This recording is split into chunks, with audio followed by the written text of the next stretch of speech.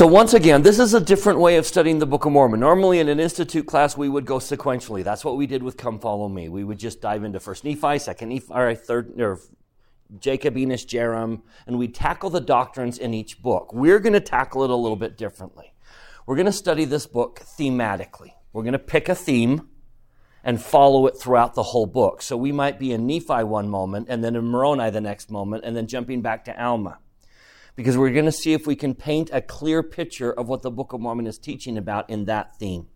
In this class, we're actually going to do 3 themes, each of which has several sub-themes. And I'll introduce those next week. What I want to do, every time I teach the Book of Mormon, I want to point out that the Book of Mormon has a dilemma as it presents its role in the restoration, as it tells us the role that it plays in the restoration. I don't know if you've ever caught this, but it has a major dilemma. I want to show you that dilemma and then show you its solution for the dilemma, which involves all of us. So let's turn to the Book of Mormon's message of itself and its role in our day. Turn to Lehi's dream in 1 Nephi chapter 8.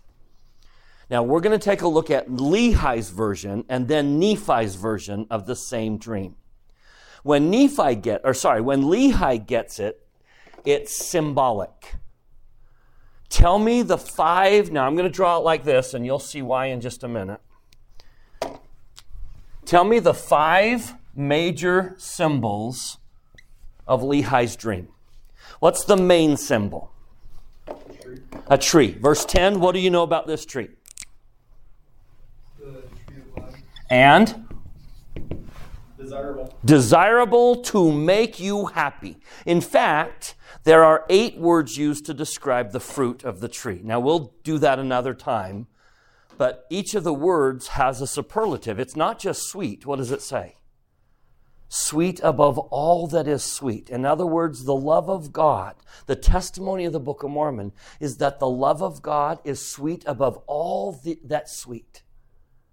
You might think something else is sweeter, but there is nothing sweeter than the love of God. It is the most desirable. It will bring you the greatest joy. It is the purest of all things that are pure. Great is another word. Beautiful is another word. The tree of life is the greatest source of happiness in the world. The problem is there's an imitation. Some people are fooled by a false happiness. There is an imitation tree. Tell me what in Lehi's dream is the imitation tree that represents all the false happiness that men think will make them happy. Spacious building. It's the building. The building represents what the natural man would have you believe is happy. Power and lust and anger and revenge and the very things that the natural man is trying to pursue. That's who's in the building, trying to convince me to be fooled by an imitation. Now, if I am fooled, I don't know who got to the building, because in Lehi's dream, if you leave the tree, if you leave the path and go to the building, does anyone end up in the building? No, because where do they end up? They end up in the river. They drowned in a river. The river are the consequences of being fooled. And all of us love someone who is fooled by a false form of happiness and is drowning in a river. I have a dear friend who looked into that building and thought he saw a greater happiness than his family, and he cheated on his wife. And now that whole family is doing what? Can you guess what they're doing? Drowning in a river. Because he was fooled by a false happiness. Now, Heavenly Father says, I'm going to help you. Let me help you. So what does he provide? He provides a rod. Now go to verse 19 and 20. 1 Nephi 8, 19 and 20. Tell me the 3 purposes of the rod. And watch how brilliantly this is put together. What are the three purposes of the rod? Verse 19 has two of them. What's the first one?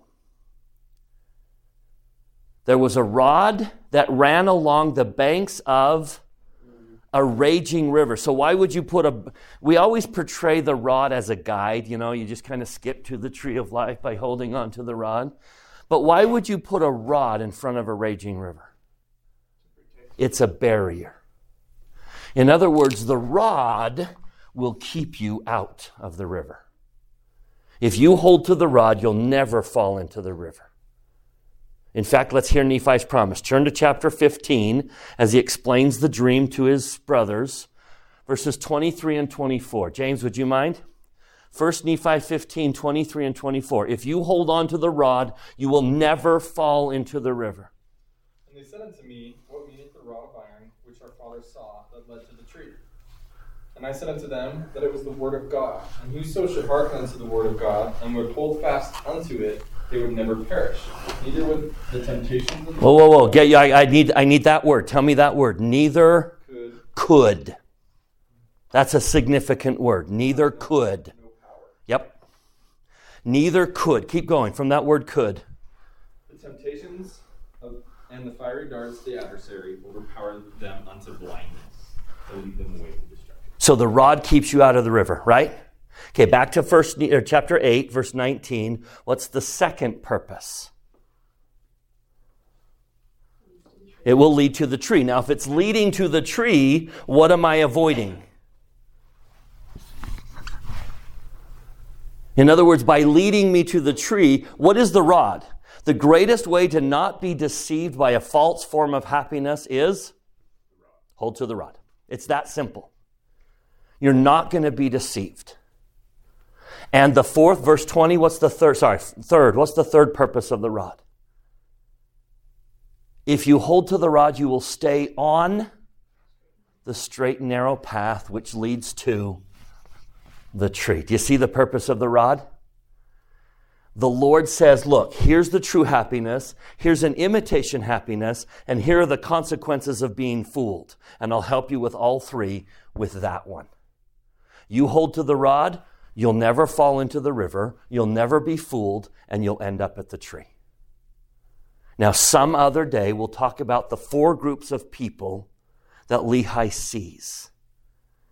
And I will just testify, the only groups that make it to the tree grab the rod. No rod, no tree.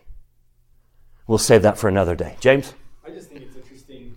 I love how the tree is made by God. Uh-huh. And a building is made by man. Yep. Like with bricks. Yep. And just thinking it's like, if we look at what the building is, it's the philosophies of men and like just philosophy in general. It's like, oh, we think it could be this or this or this. When it's like a tree, it's like it's far more depth there, and it's not something I can create. Yep. It's created by God. Let me give you an example of the tree, of the building. Anyone heard of Notch Person? Does that ring a bell? Anyone heard of Minecraft? You've all heard of Minecraft, right? Notch Person wrote Minecraft in his basement. And he started selling it. My son and I were one of the very first. We purchased, long before Microsoft came along, we purchased a license to Minecraft back when it was Notch Person's company. He then sold it to Microsoft for, any guesses? $2 billion.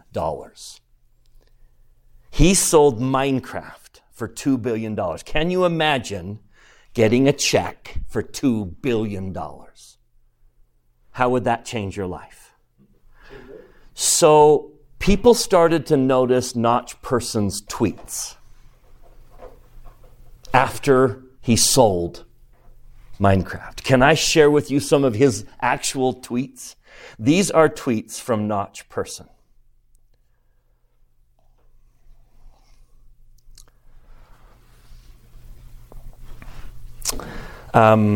First one. The problem with getting everything is you run out of reasons to keep trying, and human interaction becomes impossible due to imbalance.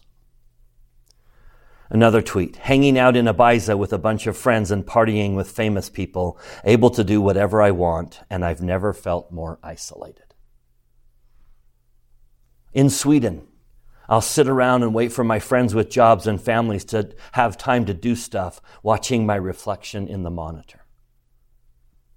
Found a great girl, but she's afraid of me and my lifestyle and went with a more normal person instead.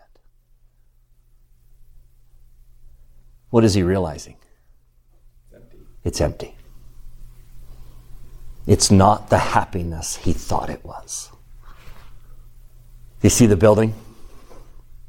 Now, you can avoid that building by holding on to the rod. Now, 4 images. I mentioned 5. You said it. There's one more image, or there's one more symbol we need to talk about. What's the one, and why do I put it in the center? What is it? The mist of darkness, which blinds and hardens.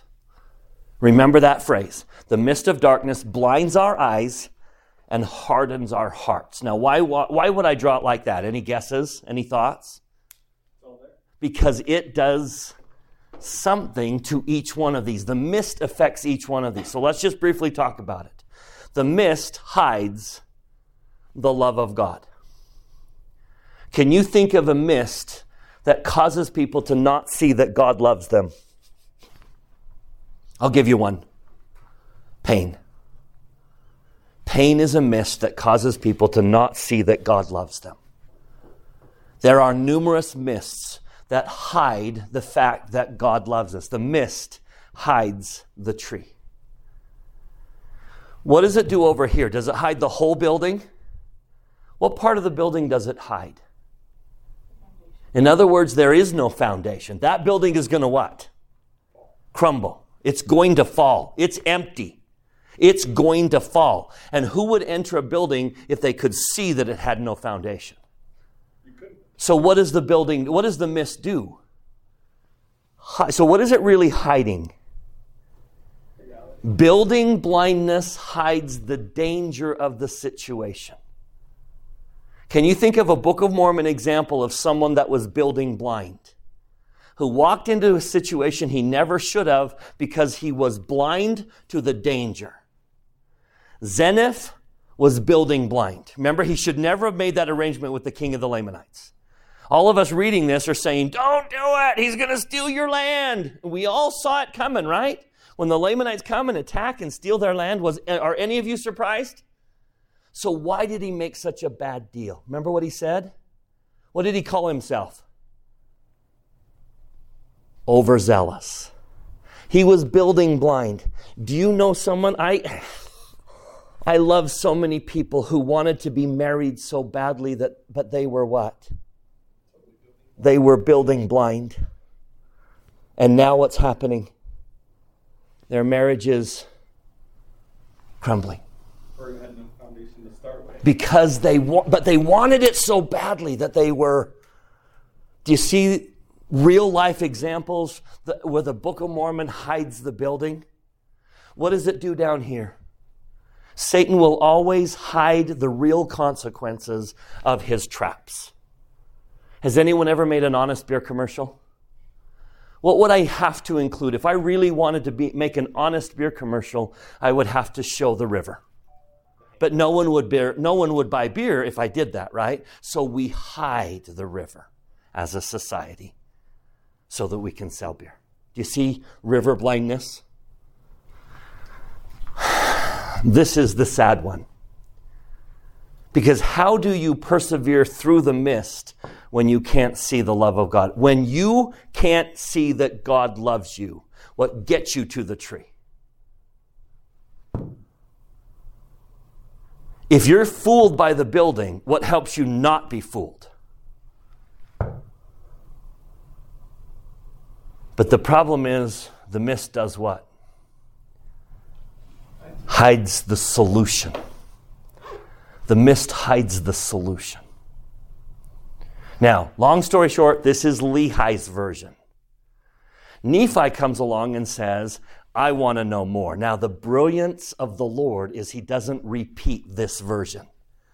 He doesn't show Nephi a tree, a building, a river, a rod, and a mist, does he?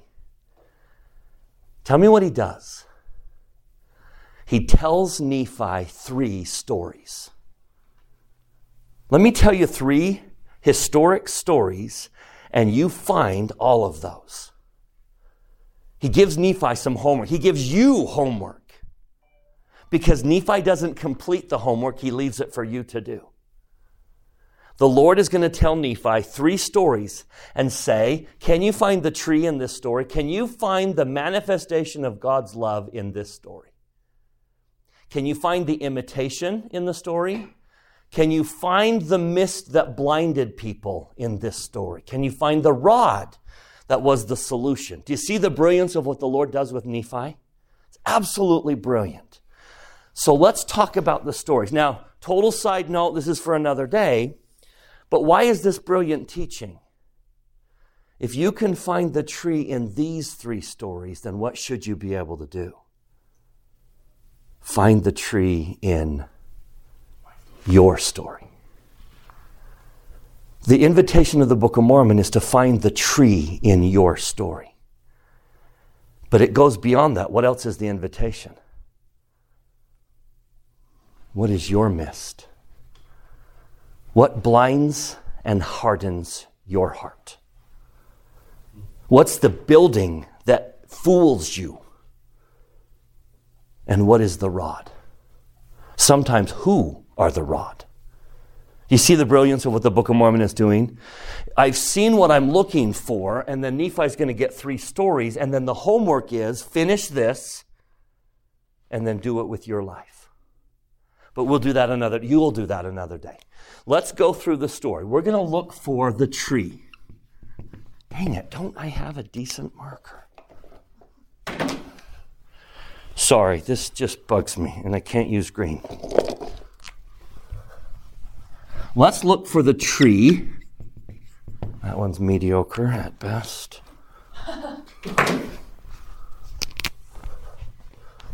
Let's look for, there we go, I got a good one.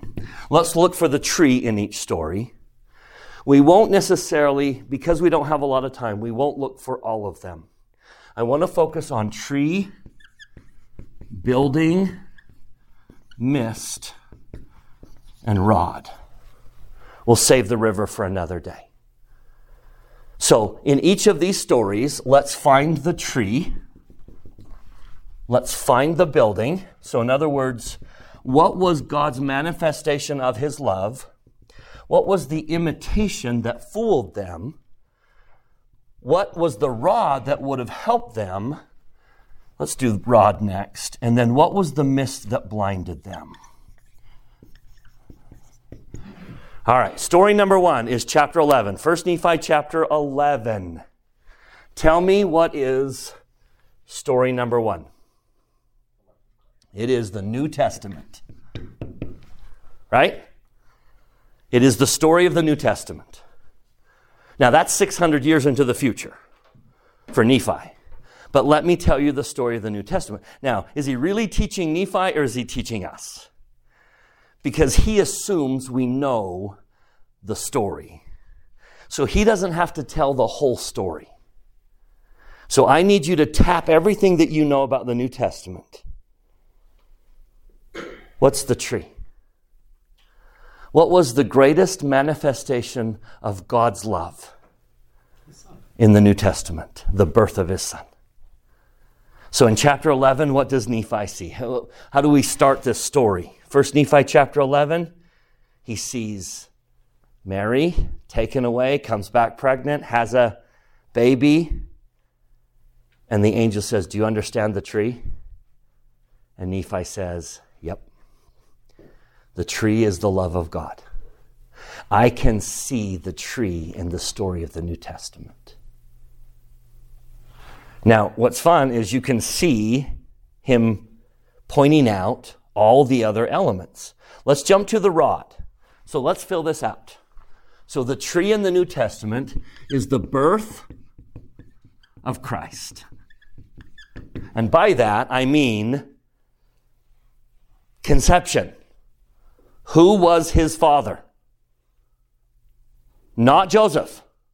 Who was the physical father? Who was the physical contributor of half of his DNA? God the eternal Father. So Jesus was half immortal. Who was his mother? So he was half. That combination is the greatest gift. God came down to father a child with a mortal woman. Now, we don't know how. Nephi wasn't allowed to see how. Was he limited to human conception? I don't think so. We'll save that for another day. But the greatest manifestation of God's love is that he fathered a child with a mortal woman so that we could have a redeemer. Otherwise, what would the atonement have done? Very quick side note. Go to Mosiah chapter 3. King Benjamin was taught by an angel. Mosiah chapter 3, I think it's 5-ish. Had Jesus not been immortal, what would have happened? 7. Mosiah 3:7. Without that unique combination of Jesus being half God, half Mary, what would have happened?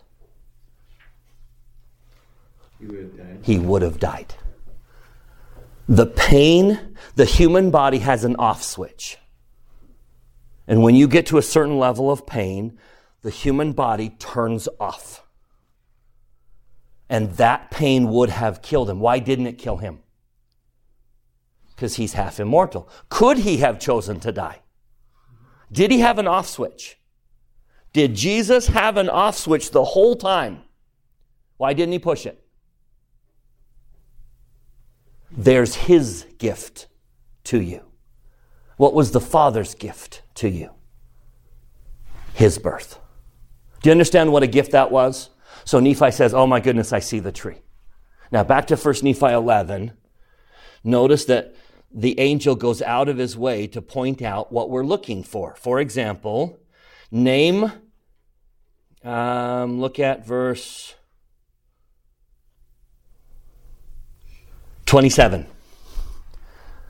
What does Nephi see in verse 27? John the Baptist, who led people to Christ. What would we call that? John was the rod. John led people to Christ. There's the rod in the story. How about verse 29? Name another rod. The apostles. How about verse 31? Name another rod that led people to Christ.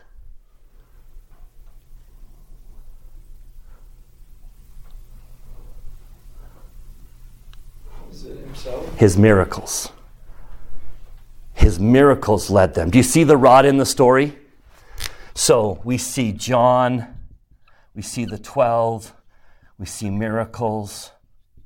Now this is where it pauses. So let's do the rest of the story. Tell me what you know about the Pharisees and Sadducees.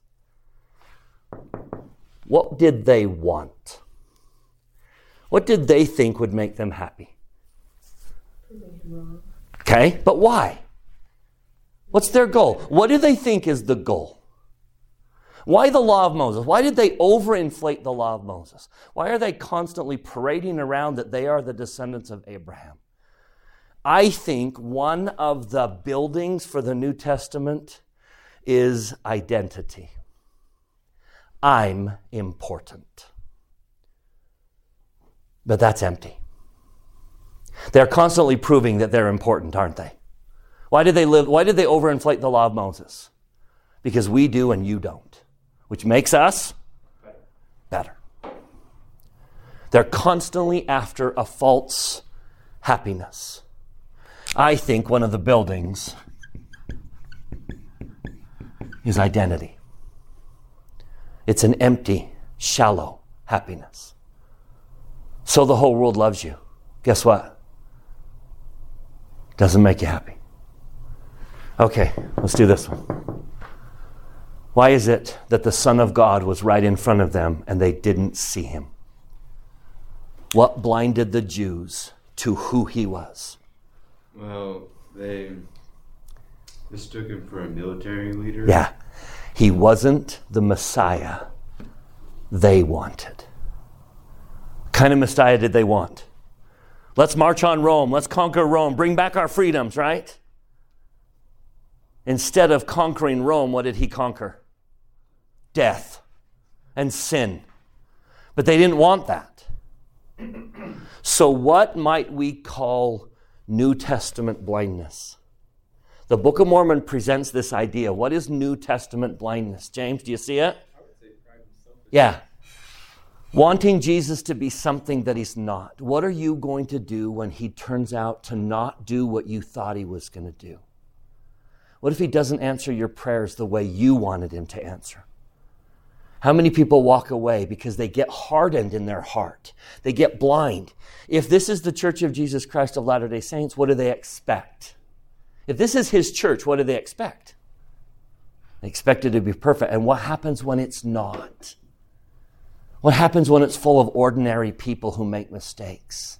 What does that do to some people? There's the mist. Now, Nephi knew it. Turn to 2 Nephi chapter 25. He caught that.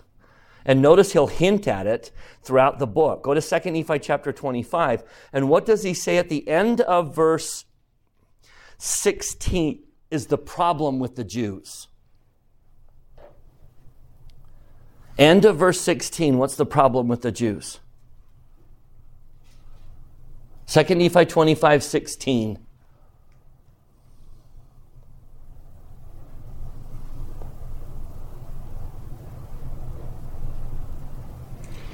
They must believe in Christ. They're look not forward for another Messiah. Do you see the temptation? We do it today. I want a Jesus that solves all my problems. How many Latter-day Saints expect a Jesus that solves all their problems? Is he that Jesus? He is not. Does he want to be that Jesus? He does not. If men come unto me, what did he say? If men come unto me, I will show unto them. I give unto men weakness that they may be. It is not his intention that you have an easy life. But how many people expect an easy life? And when their life isn't easy, what does that do? Blinds and hardens. How accurate is this story? So, New Testament blindness. Not the Messiah I want. Blinded and hardened. James. I just think sometimes, though, it's like if we're on the rod, the mist strengthens our grip on the rod. Yeah. Because it either blinds and hardens or softens and strengthens. Because, when we're like, we trust that it's like, hey, this mist comes, I'm going to tie in tighter with the rod. It's like, I'm going to get both hands on there, or it kind of let go. And one of the greatest examples is Mary herself, right? She was asked to be a pregnant, unmarried Jewish girl. What was that going to mean? Pregnant, unmarried Jewish girl. And what did she say? Behold the handmaid of the Lord, be it unto me according to thy will. Isn't that digging in and holding on tighter? I trust you. I trust that if I'm going to get pregnant, you're going to help me. Exactly. But what else does the mist do? Blinds and hardens. Okay, second story. Ready? Chapter 12. So this is 1 Nephi 11. This is 1 Nephi 12. And this is 1 Nephi 13. So go to chapter 12. What's the story of chapter 12? The Book of Mormon. Now, we're going to summarize the whole Book of Mormon in one chapter. But the Lord knows you are students of the Book of Mormon, so you need to know the whole thing. So what is the manifestation of God's love? What was the greatest manifestation of God's love in the story of the Book of Mormon? 3 Nephi 11. When he came down and says, I haven't forgotten you. You're still my people. Come feel the nail marks in my hands and in my feet. It wasn't the birth of Christ. It was the visit of Christ. So how does chapter 12 open up? You see what the Lord's doing? How does chapter 12 open up? The mist of darkness the actual mist of darkness, and then here comes Jesus piercing that. So it really doesn't do this because we're studying the Book of Mormon. So let's split these into Nephites and Lamanites. What was the rod? What is the story of the Book of Mormon that was supposed to lead you to Christ? From beginning to end, what is the rod in the Book of Mormon?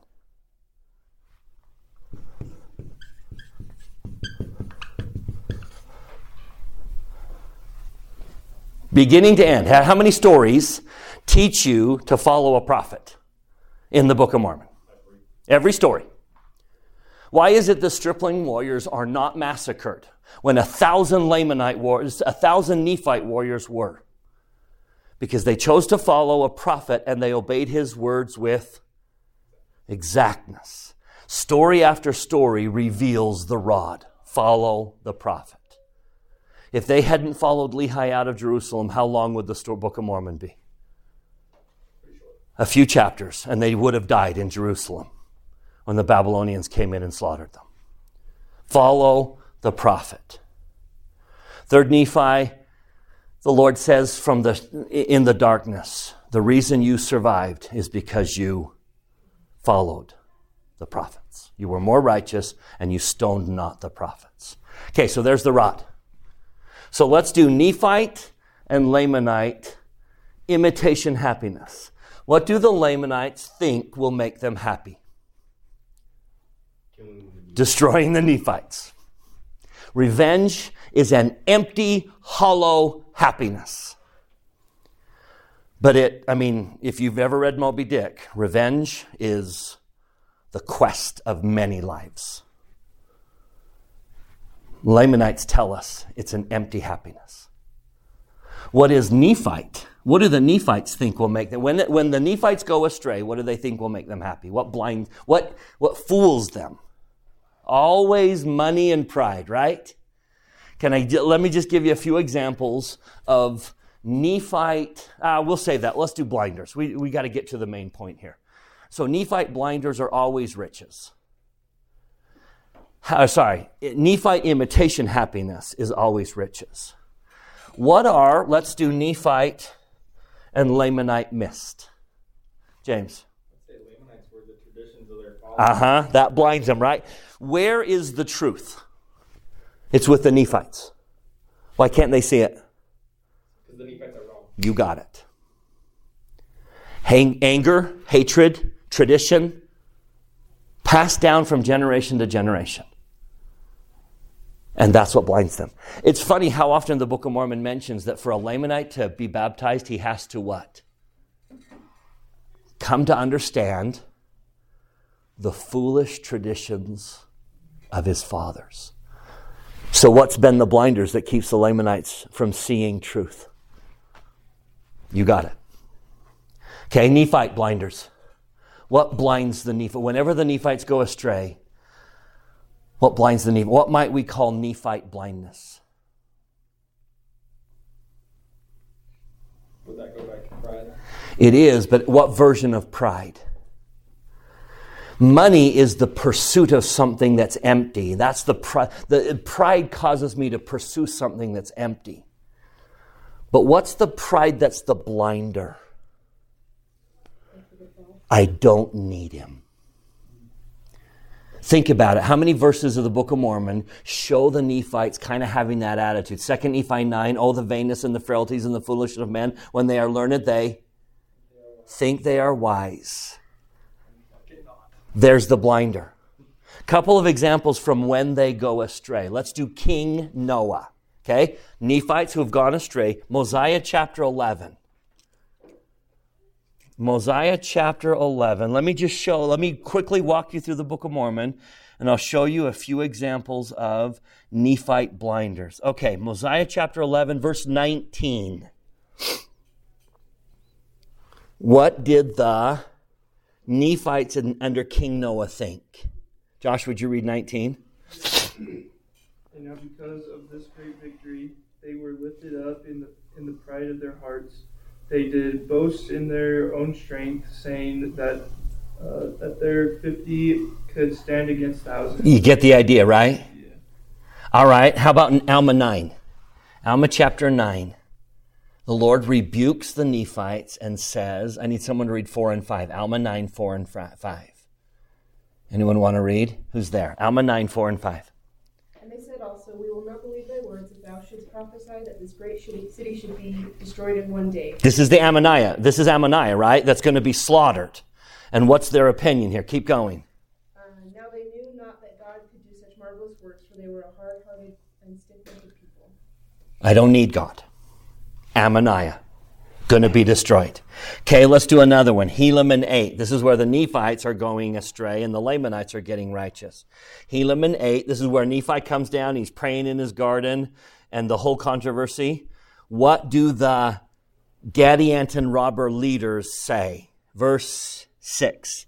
Helaman 8, verse 6. Anyone want to read it? Annika. And now we know that this is impossible, for behold, we are powerful, and our cities great. There it is, right? Do you see it? Every single time. Let's do one more. When does Mormon say, I will not lead you anymore? When does Mormon refuse to lead the army? Do you remember what they did? Turn to Mormon chapter 3, verse 9, 10, and then he quits in 11. What was the moment that Mormon said, I'm done. I will not lead you anymore? They swore by all that was holy. To what? Keep going. We got to do more. They swore to destroy them. So revenge was one reason he quit. But the first one I want to point out, revenge is a blinder. So there was Lamanite blinders. But let's read verse 9. Mormon 3:9. Who'll read it for me? And now, because of this great thing which my people, the Nephites, had done, they began to boast in their own strength. There it is. Every single time the Nephites are wicked, they are blinded by, I don't need God. So how many people in the church today are New Testament blind? How many people in the church today are Lamanite blind? And foolish traditions blind them. How many people in the church today are Nephite blind and I don't need God blinds them? Okay, let's get to the point. The main point today. What's the third story? We can generically say Gentiles. Okay, but we got to be very specific. Which Gentiles? These are not all Gentiles all over the planet.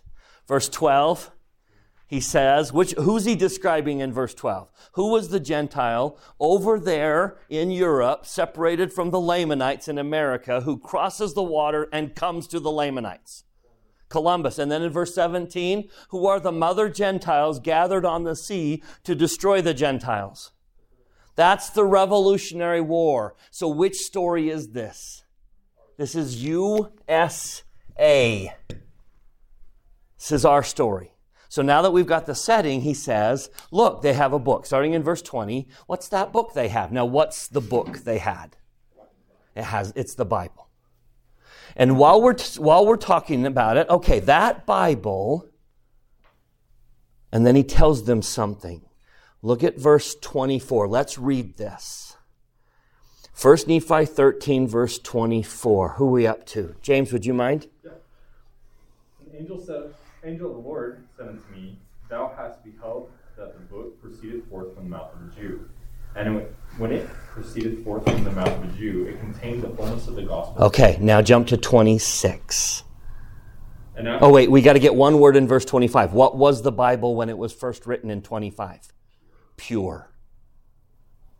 And after they did go forth by the hand of the 12 apostles of the Lamb, from the Jews unto the Gentiles, thou seest the formation of the great and abominable church, which is most abominable above all other churches. Here we go, ready? For behold, they have taken away from the gospel of the Lamb many parts which are plain and most precious. So during the apostasy, the Bible lost plain and precious truths.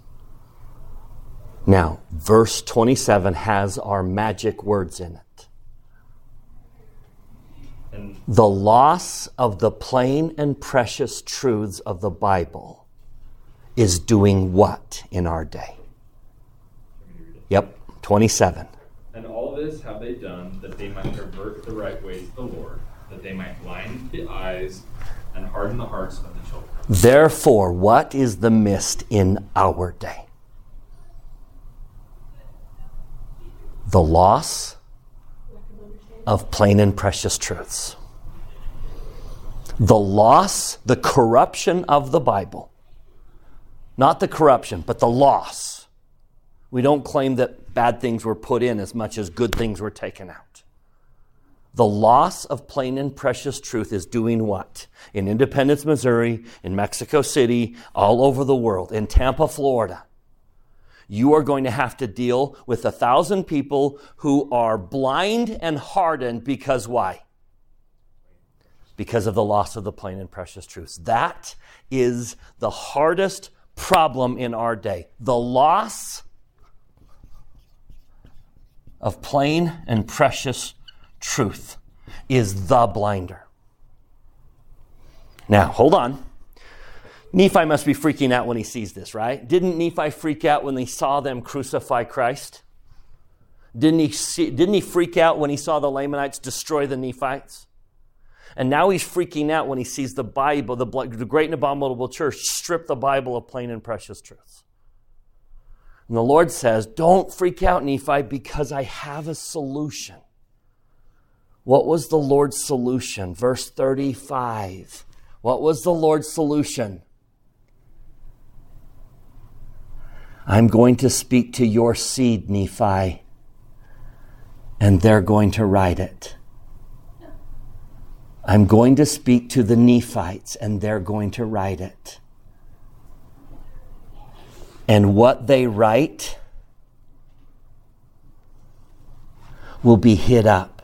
Actually, verse 35, let's read it. What will the Nephites write in the first part of verse 35? Plain and precious things. And then they're going to be hid up in a box in New York. Now, verse 40, he sees the Book of Mormon come forward. And when he sees, what does the restoration of the Book of Mormon, the restoration of truth, what does the coming forth of the Book of Mormon do in verse 40? It establishes the truth of the first, meaning the Bible, and right in the middle of verse 40, shall make known the plain and precious truths. All right, ready for the best thing we're going to say today? What is the tree in our day? The tree in the New Testament was his birth. The tree in the Book of Mormon was his visit. The tree in our day is what? The greatest manifestation of God's love is the restoration. The restoration is the tree in our day. It is the greatest manifestation that God has not given up on humanity. He intends to save humanity. He loves humanity, and he is going to restore truth. We are sitting on the greatest news of our day. Now, do you see the dilemma? What's the rod that leads people to know that the restoration has occurred? The Book of Mormon.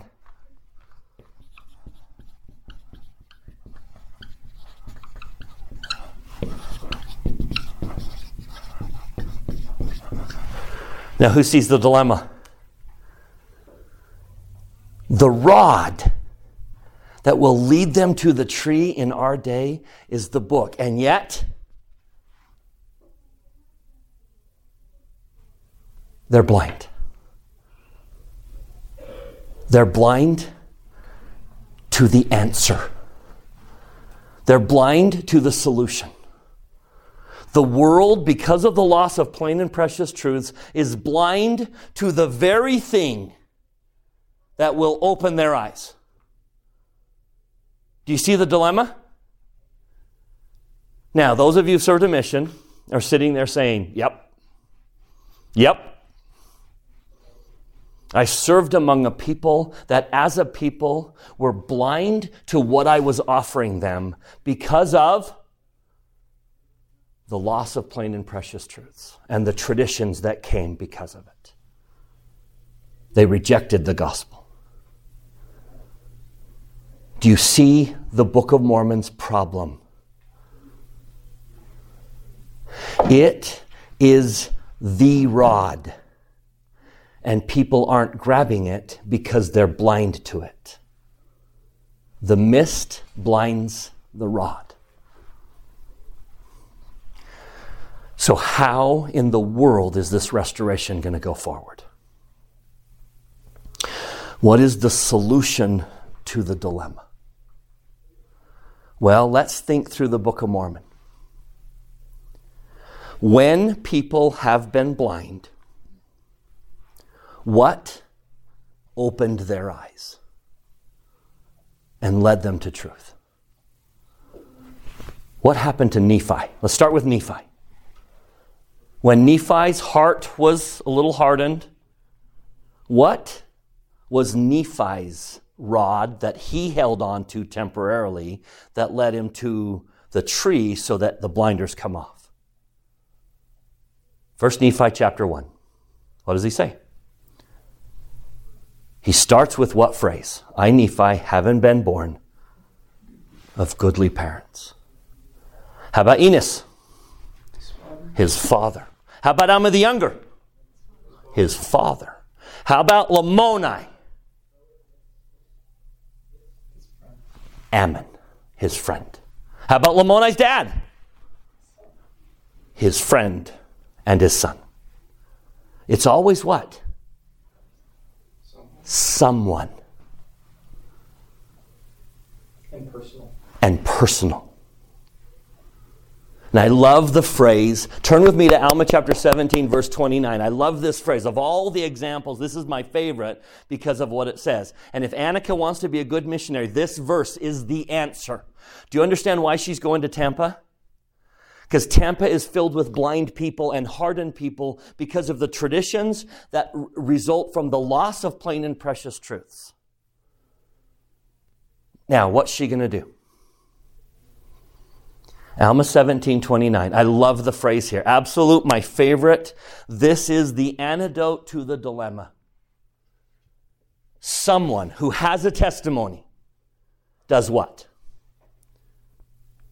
Ammon sees this as an opportunity to win the hearts. Because why? When we win their hearts, they believe our words. The blinders come off. So Annika's going to knock on doors and say, hey, I love your roses. They're so beautiful. They remind me of the roses my mom made back home. How do you get your roses so beautiful? Can I help you weed them? Can we help? Who are you guys?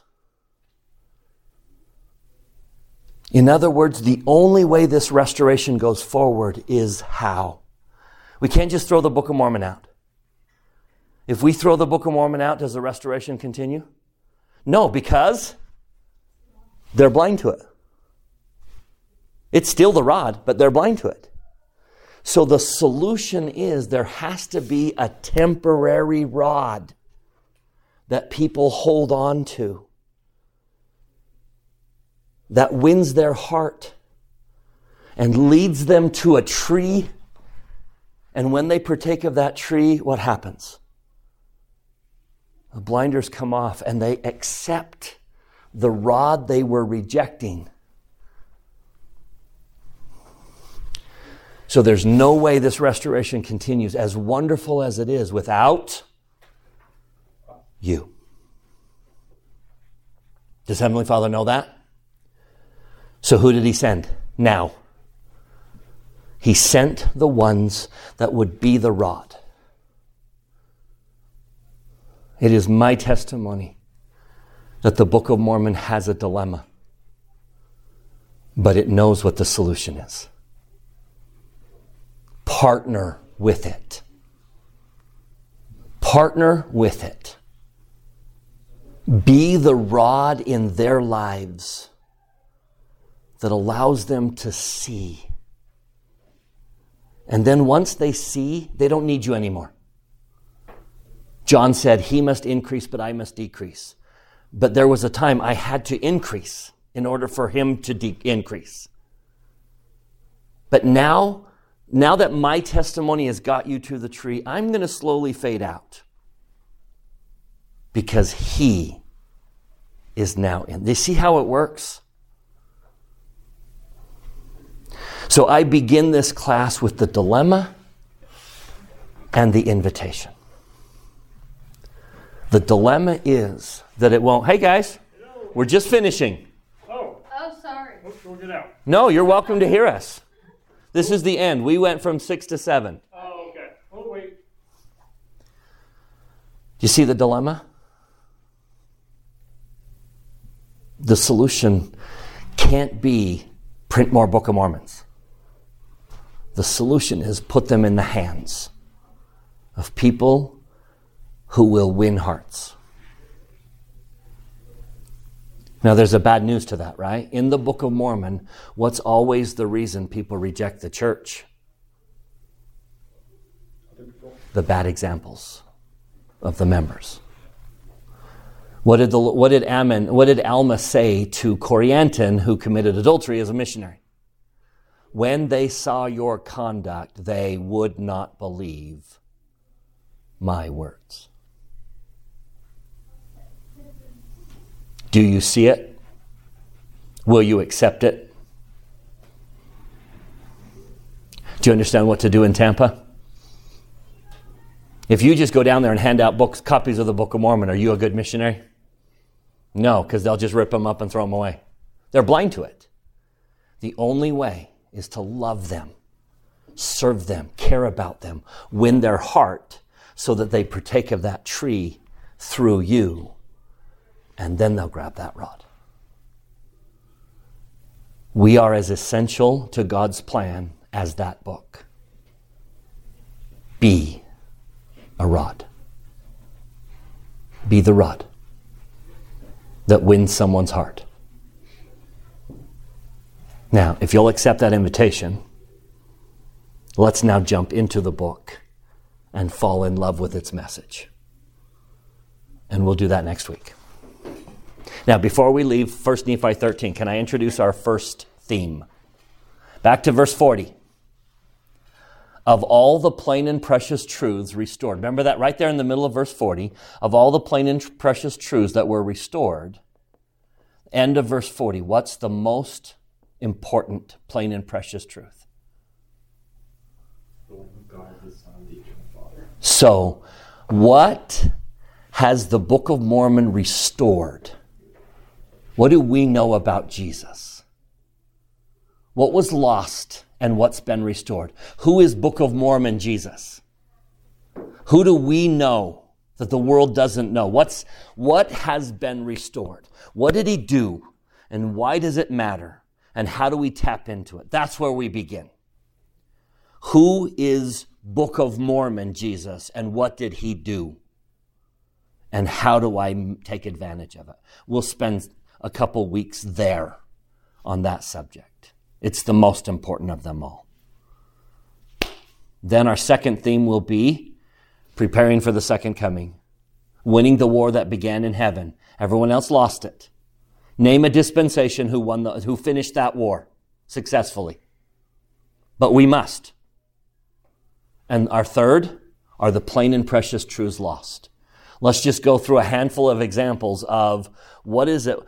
I want you to be able to have a dozen examples of plain and precious truths that have been restored in the Book of Mormon. Do you see our themes? Okay. Bear you my testimony that this book is the rod. I bear you my testimony that the greatest manifestation of God's love is the restoration. And we got to tell the world. And I say that in the name of Jesus Christ, amen. Amen.